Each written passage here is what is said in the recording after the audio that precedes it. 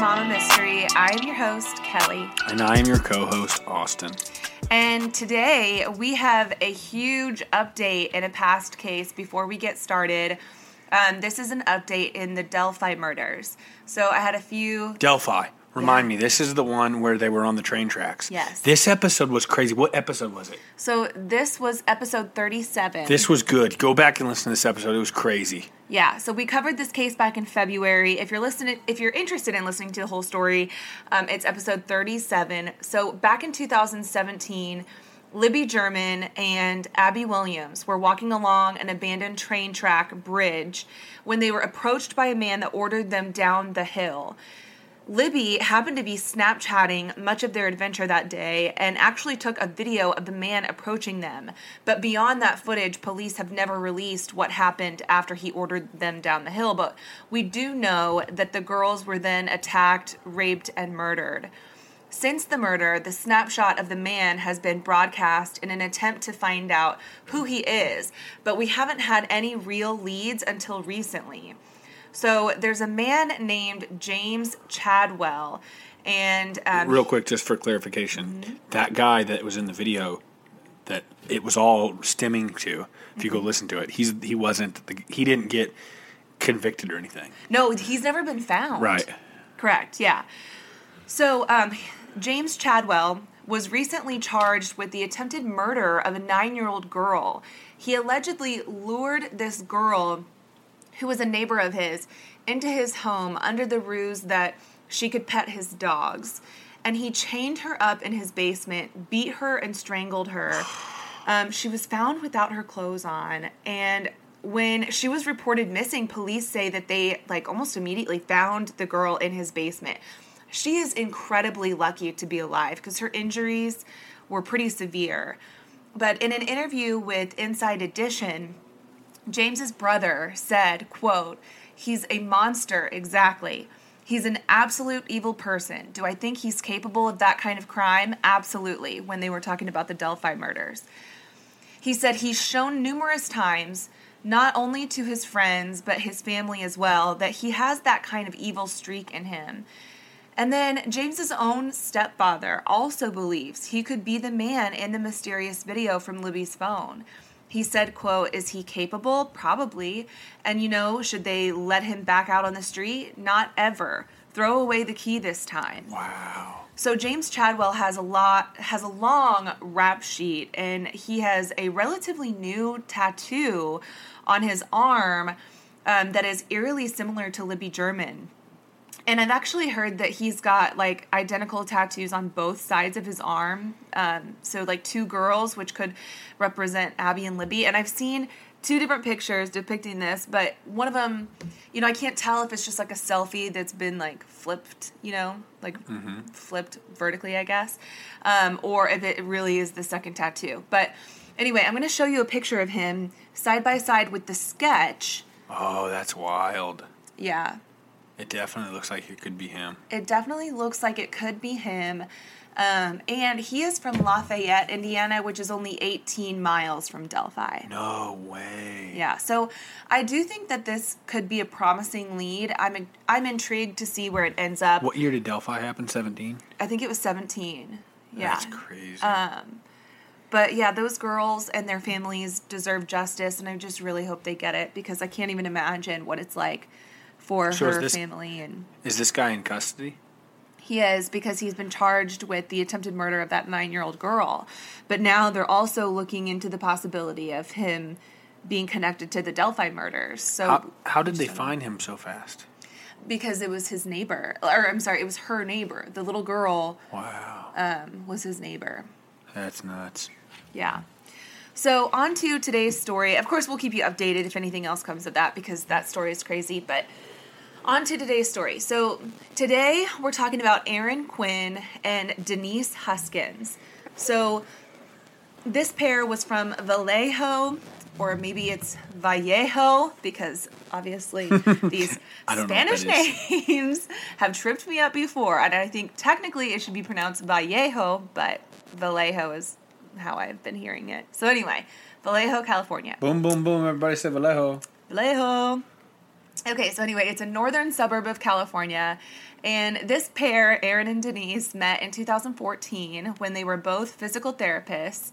They had only been dating for about 7 months when on March 23rd of 2015, a masked intruder broke into their home and changed the trajectory of their lives forever.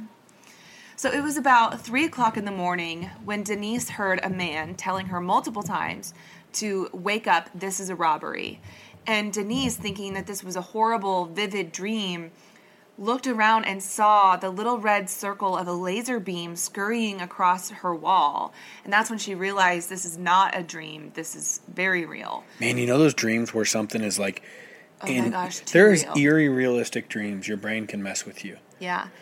Like... your body does weird stuff. Like, I've had dreams where, like, I'm getting held down by my shoulders, and I wake up, and I feel like I'm held down, and my shoulders are hot from where the hands were. Yeah.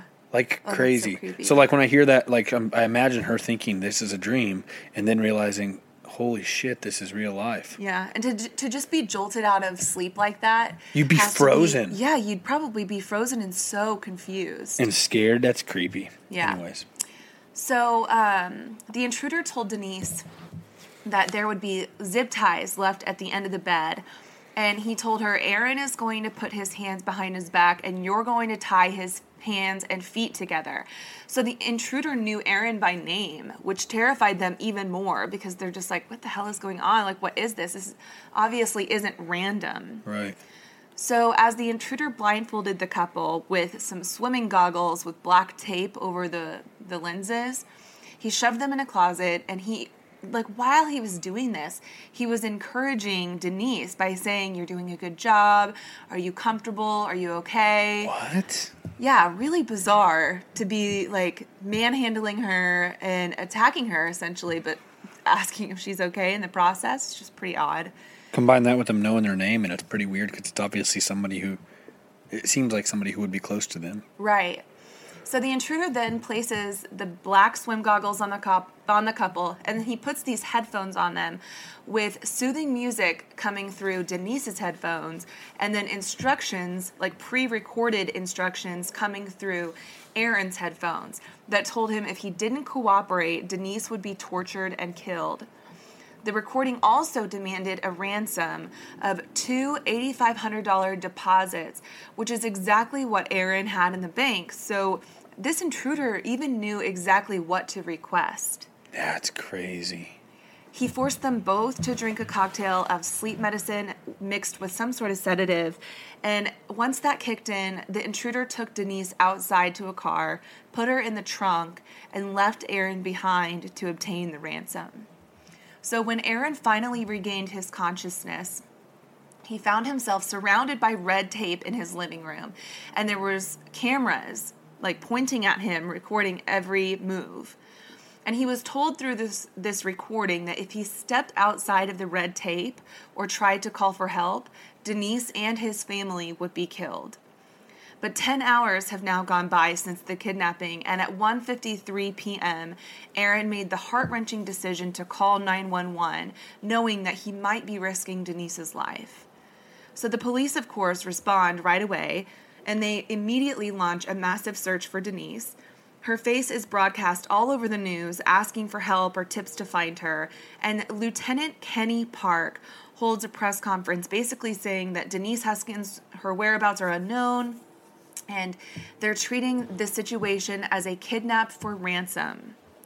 So meanwhile, Denise was taken 150 miles away to South Lake Tahoe in a secluded lake house.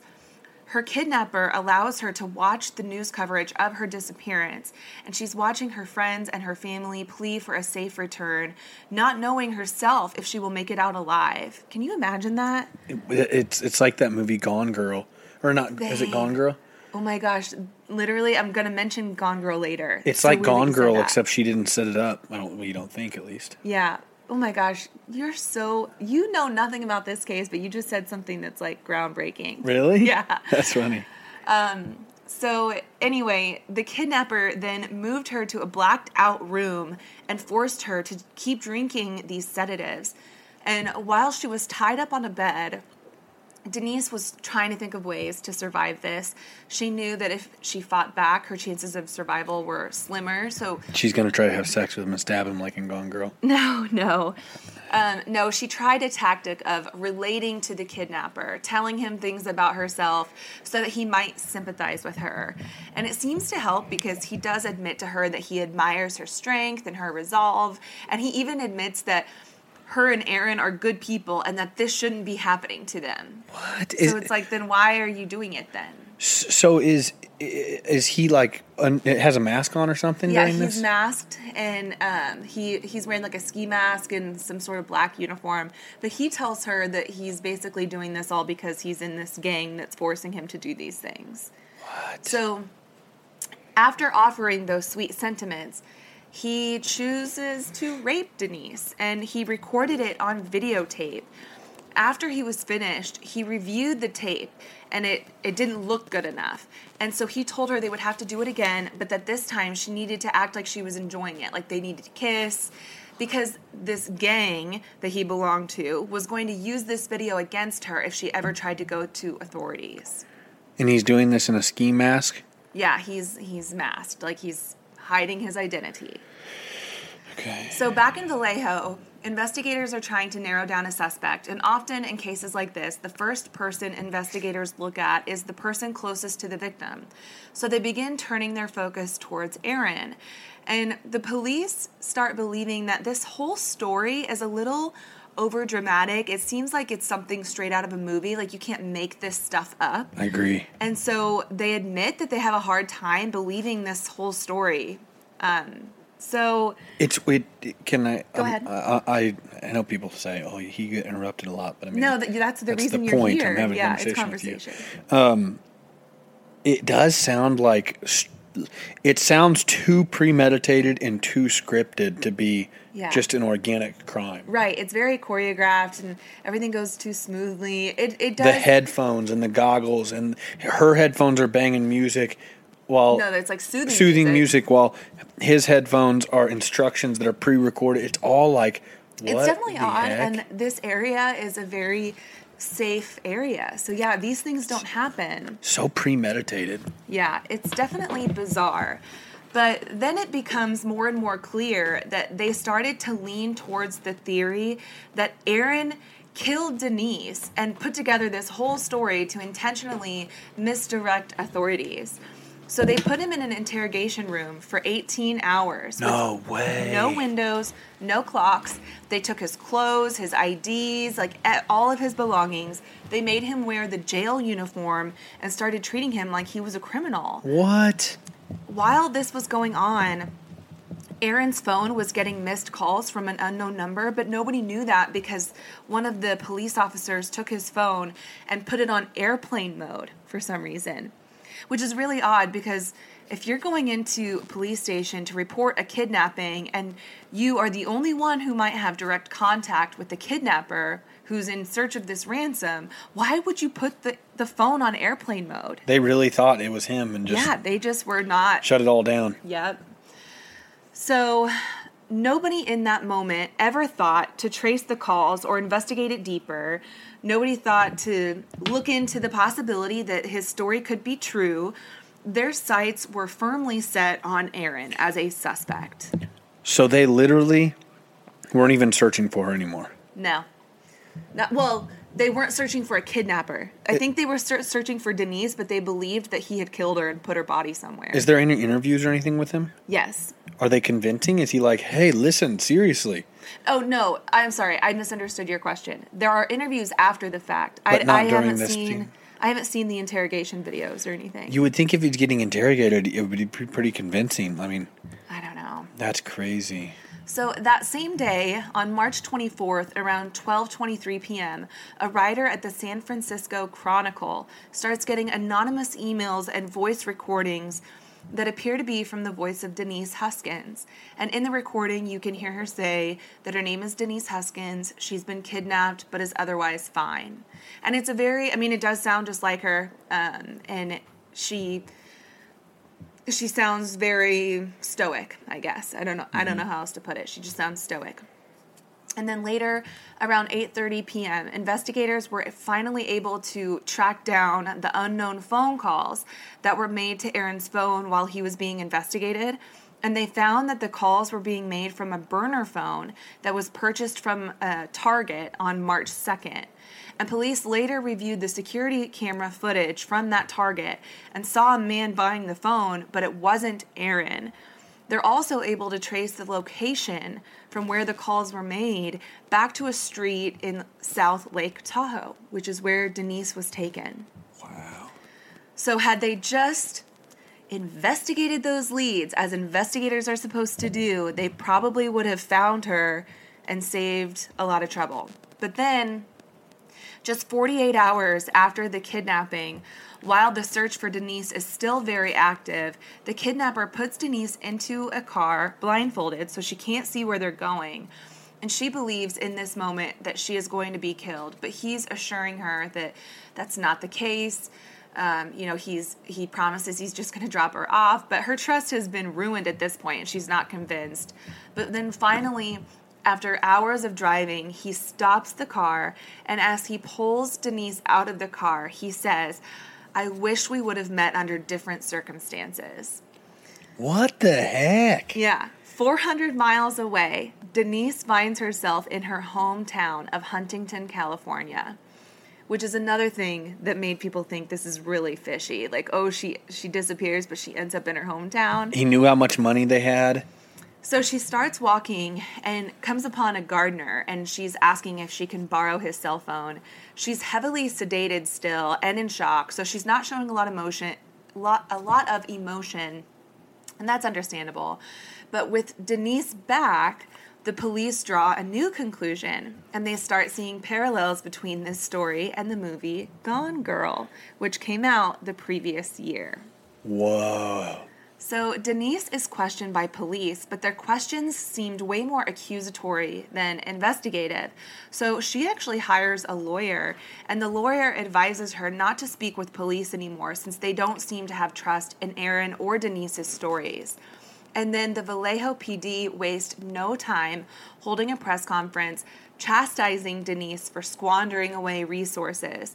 And Lieutenant Kenny Park, the same lieutenant who announced her kidnap for ransom, then publicly denounces the victims and calls the whole thing a hoax, despite the evidence of the burner phone being purchased by somebody who wasn't Aaron and the calls being placed from somewhere near South Lake Tahoe when he's in an interrogation room. And he says that Denise and Aaron owe the public an apology and threatens to pursue criminal charges against Denise and Aaron. No way. This case, you wrote this so good because I keep wondering, like, what happens next? What happens next? Do they catch the guy? Thanks. Holy smokes. So then the next day, on March 26th at about 2 p.m., the San Francisco Chronicle continues to get more emails. And the writer of these emails claimed to be one of the kidnappers and gives a detailed manifesto of the entire ordeal. And he's giving details that nobody would know unless they were there. So then 2 days later... It's like they want to get caught. Right. They want credit. So then 2 days later, on March 28th, shortly before 5 p.m., the San Francisco Chronicle gets another email with even more details. And March 30th, 2 days after that, Lieutenant Kenny Park gets an email saying that the kidnapping was not a hoax and that he needs to publicly apologize to Denise and Aaron. This prompts the kidnapper to just continue sending more emails, but rather than investigate this as truth, they investigated it as fiction, believing that it was all part of their scam and that Denise and Aaron were the authors of these emails. 4 months, Austin, went by without any progress in the case. Denise... Are they still living in their normal house? They're still living in their house, but they've lost their jobs. Their coworkers and employers refuse to talk about them. This, went national. This was national news. This, hoax, this Gone Girl hoax. The police department refused to hand over any of their belongings, including their cars and their driver's licenses. The way Denise described it... They took their cars? Yeah, as evidence. The way Denise described it during an episode of 2020 was that she had to sit back and watch while the nation basically had a conversation about the most horrific thing she lived through, and yet nobody seemed to believe her because the police had poisoned the public's opinion of the case. No sympathy for them. No, I hope none. everything's okay. Yeah, none of that. Wow. But then on June 5th at 3:34 a.m., there was another home invasion, but it didn't go as smoothly as the one at Denise and Aaron's. This time, there was a struggle between the intruder and the father of the house. They ended up getting in this big scuffle.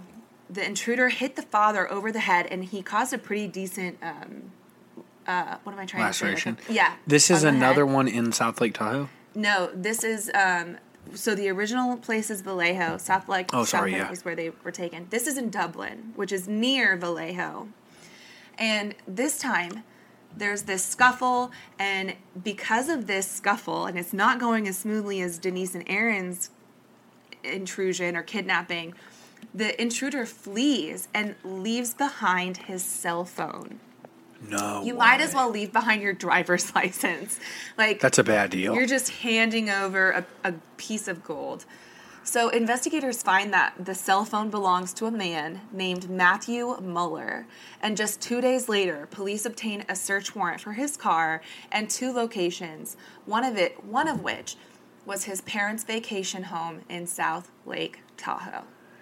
Okay, listen. Right now, we're recording this in a different place than we normally record, guys. And Kelly's computer's kind of facing me, and I keep wanting to read ahead. So next time we gotta not let me see it because I keep wanting to read ahead while you're your story. Don't cheat. She's covering it.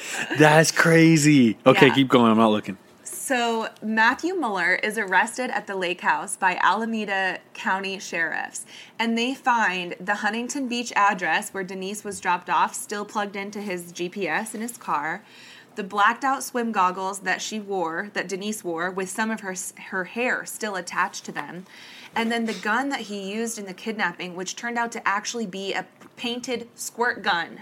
It wasn't even real. It wasn't even a real gun.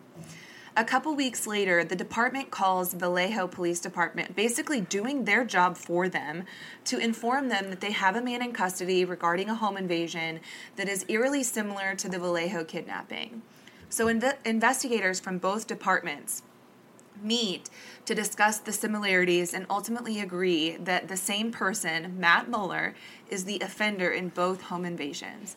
And they realize Aaron and Denise were telling the truth the entire time. Oh man, I would shit on that police department so hard publicly and just try to after they do that to you, are you kidding me? Yeah. They had the whole world Yes. against you. Yeah. We're talking defamation of character. And what you emotional went through, distress. you went through something insane. Yes, and then to have not only the people who are sworn to protect you not believe you, but then publicly say they don't believe you. And So make you you're look like a effectively- jackass. Yes, you're effectively making the minds up of all these people watching. Oh my Horrible. goodness.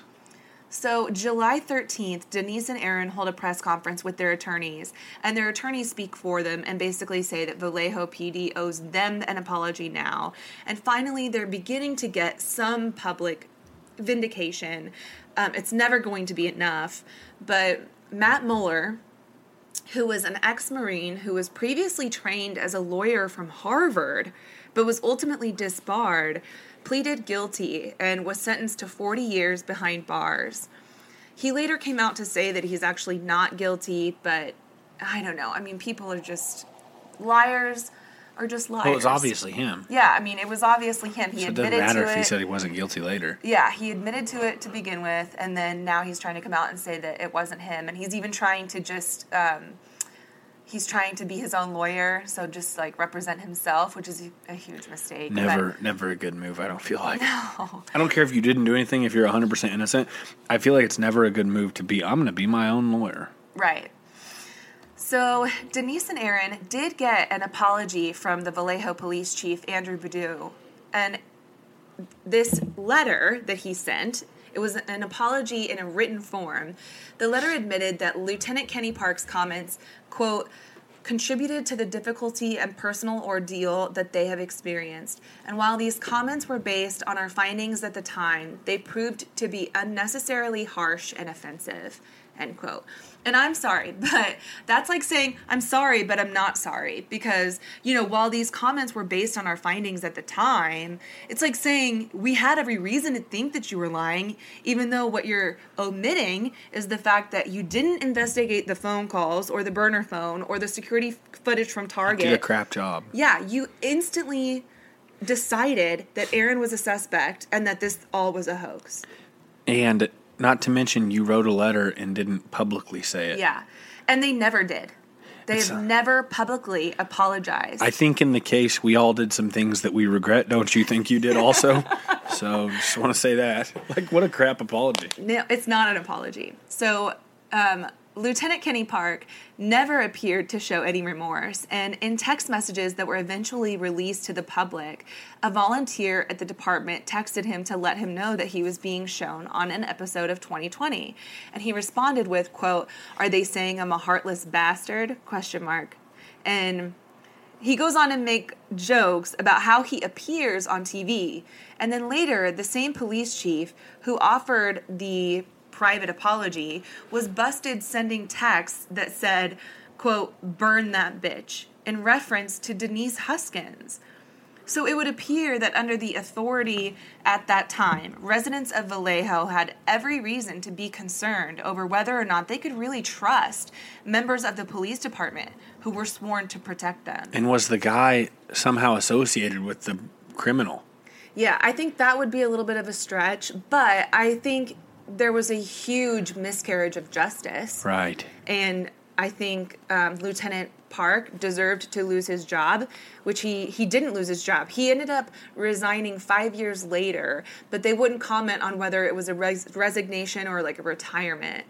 But, Denise and Aaron have, done public interviews with news stations and morning shows and whatnot, basically telling their story in hopes that they can help other victims of sexual assault who aren't believed by the people who are supposed to protect them. And they have also come out to say that they don't believe Matthew Mueller acted alone. They believe that there were other people involved, but because the Vallejo Police Department was so incompetent at the time, I don't know if things have changed now, but at the time they were so incompetent that they never caught who Matthew Mueller probably acted with. Right. And the reason they say they believe he didn't act alone was because they remembered when they were being locked up in the closet by Matthew Mueller, they could hear cabinets and stuff downstairs. So like from another room, they could hear somebody wrestling around. So they do believe that he acted with someone else, at least one other person. They never looked into it. Mm-hmm. And so did they ever have interviews with Matthew Mueller and ask him, like, some of these cases you get to hear the criminal's account of what they did. Never? No, he's just coming out and saying now that he's actually not guilty, but he's never... What did he get charged with? Kidnapping. What about rape? And so he is pleading not guilty to the rape accusations. Is there on video, though? Don't they have it on video? I don't know if the video ever came out. What a crap investigation. It's so bad. It's so bad. I don't know crap about crime, and I have all kinds of questions. So do I. So all I know now is that 3 years after the abduction, the city of Vallejo agreed to pay Denise and Aaron. They settled on a $2.5 million defamation of character lawsuit that they had brought against the city. But to this day, they never did get that public apology or anything. So they've basically had to go on their own crusade to reestablish their reputation. My goodness, that is nuts. Yeah. And they've gotten married since this happened. So, I mean, I'm glad they lived through it. Like, I'm glad you said a case where people lived through it, they survived. Right. That was my goal. It's not gruesome and sad. I mean, it's still sad, but it's not like, holy shit, some of them. But yeah.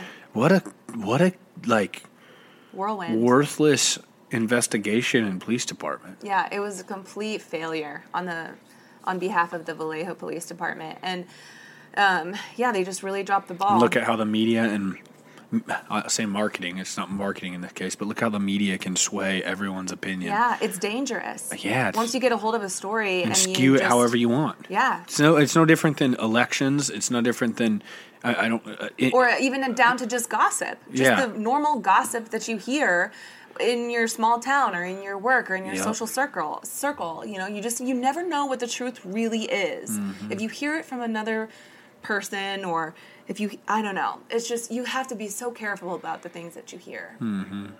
So anyway, that is our story for today. That's a good one. Thank you. Well written. Good story. Not good story. Gosh, you get what I'm saying. Anyways. I know what you mean. Thank you all for listening. Share away, please. If you enjoyed this and you enjoy Kelly's nice voice reading it and her hard work and my crap input. And we'll be back on Monday. Please share it away. Mystery Monday. Mystery out. Bye.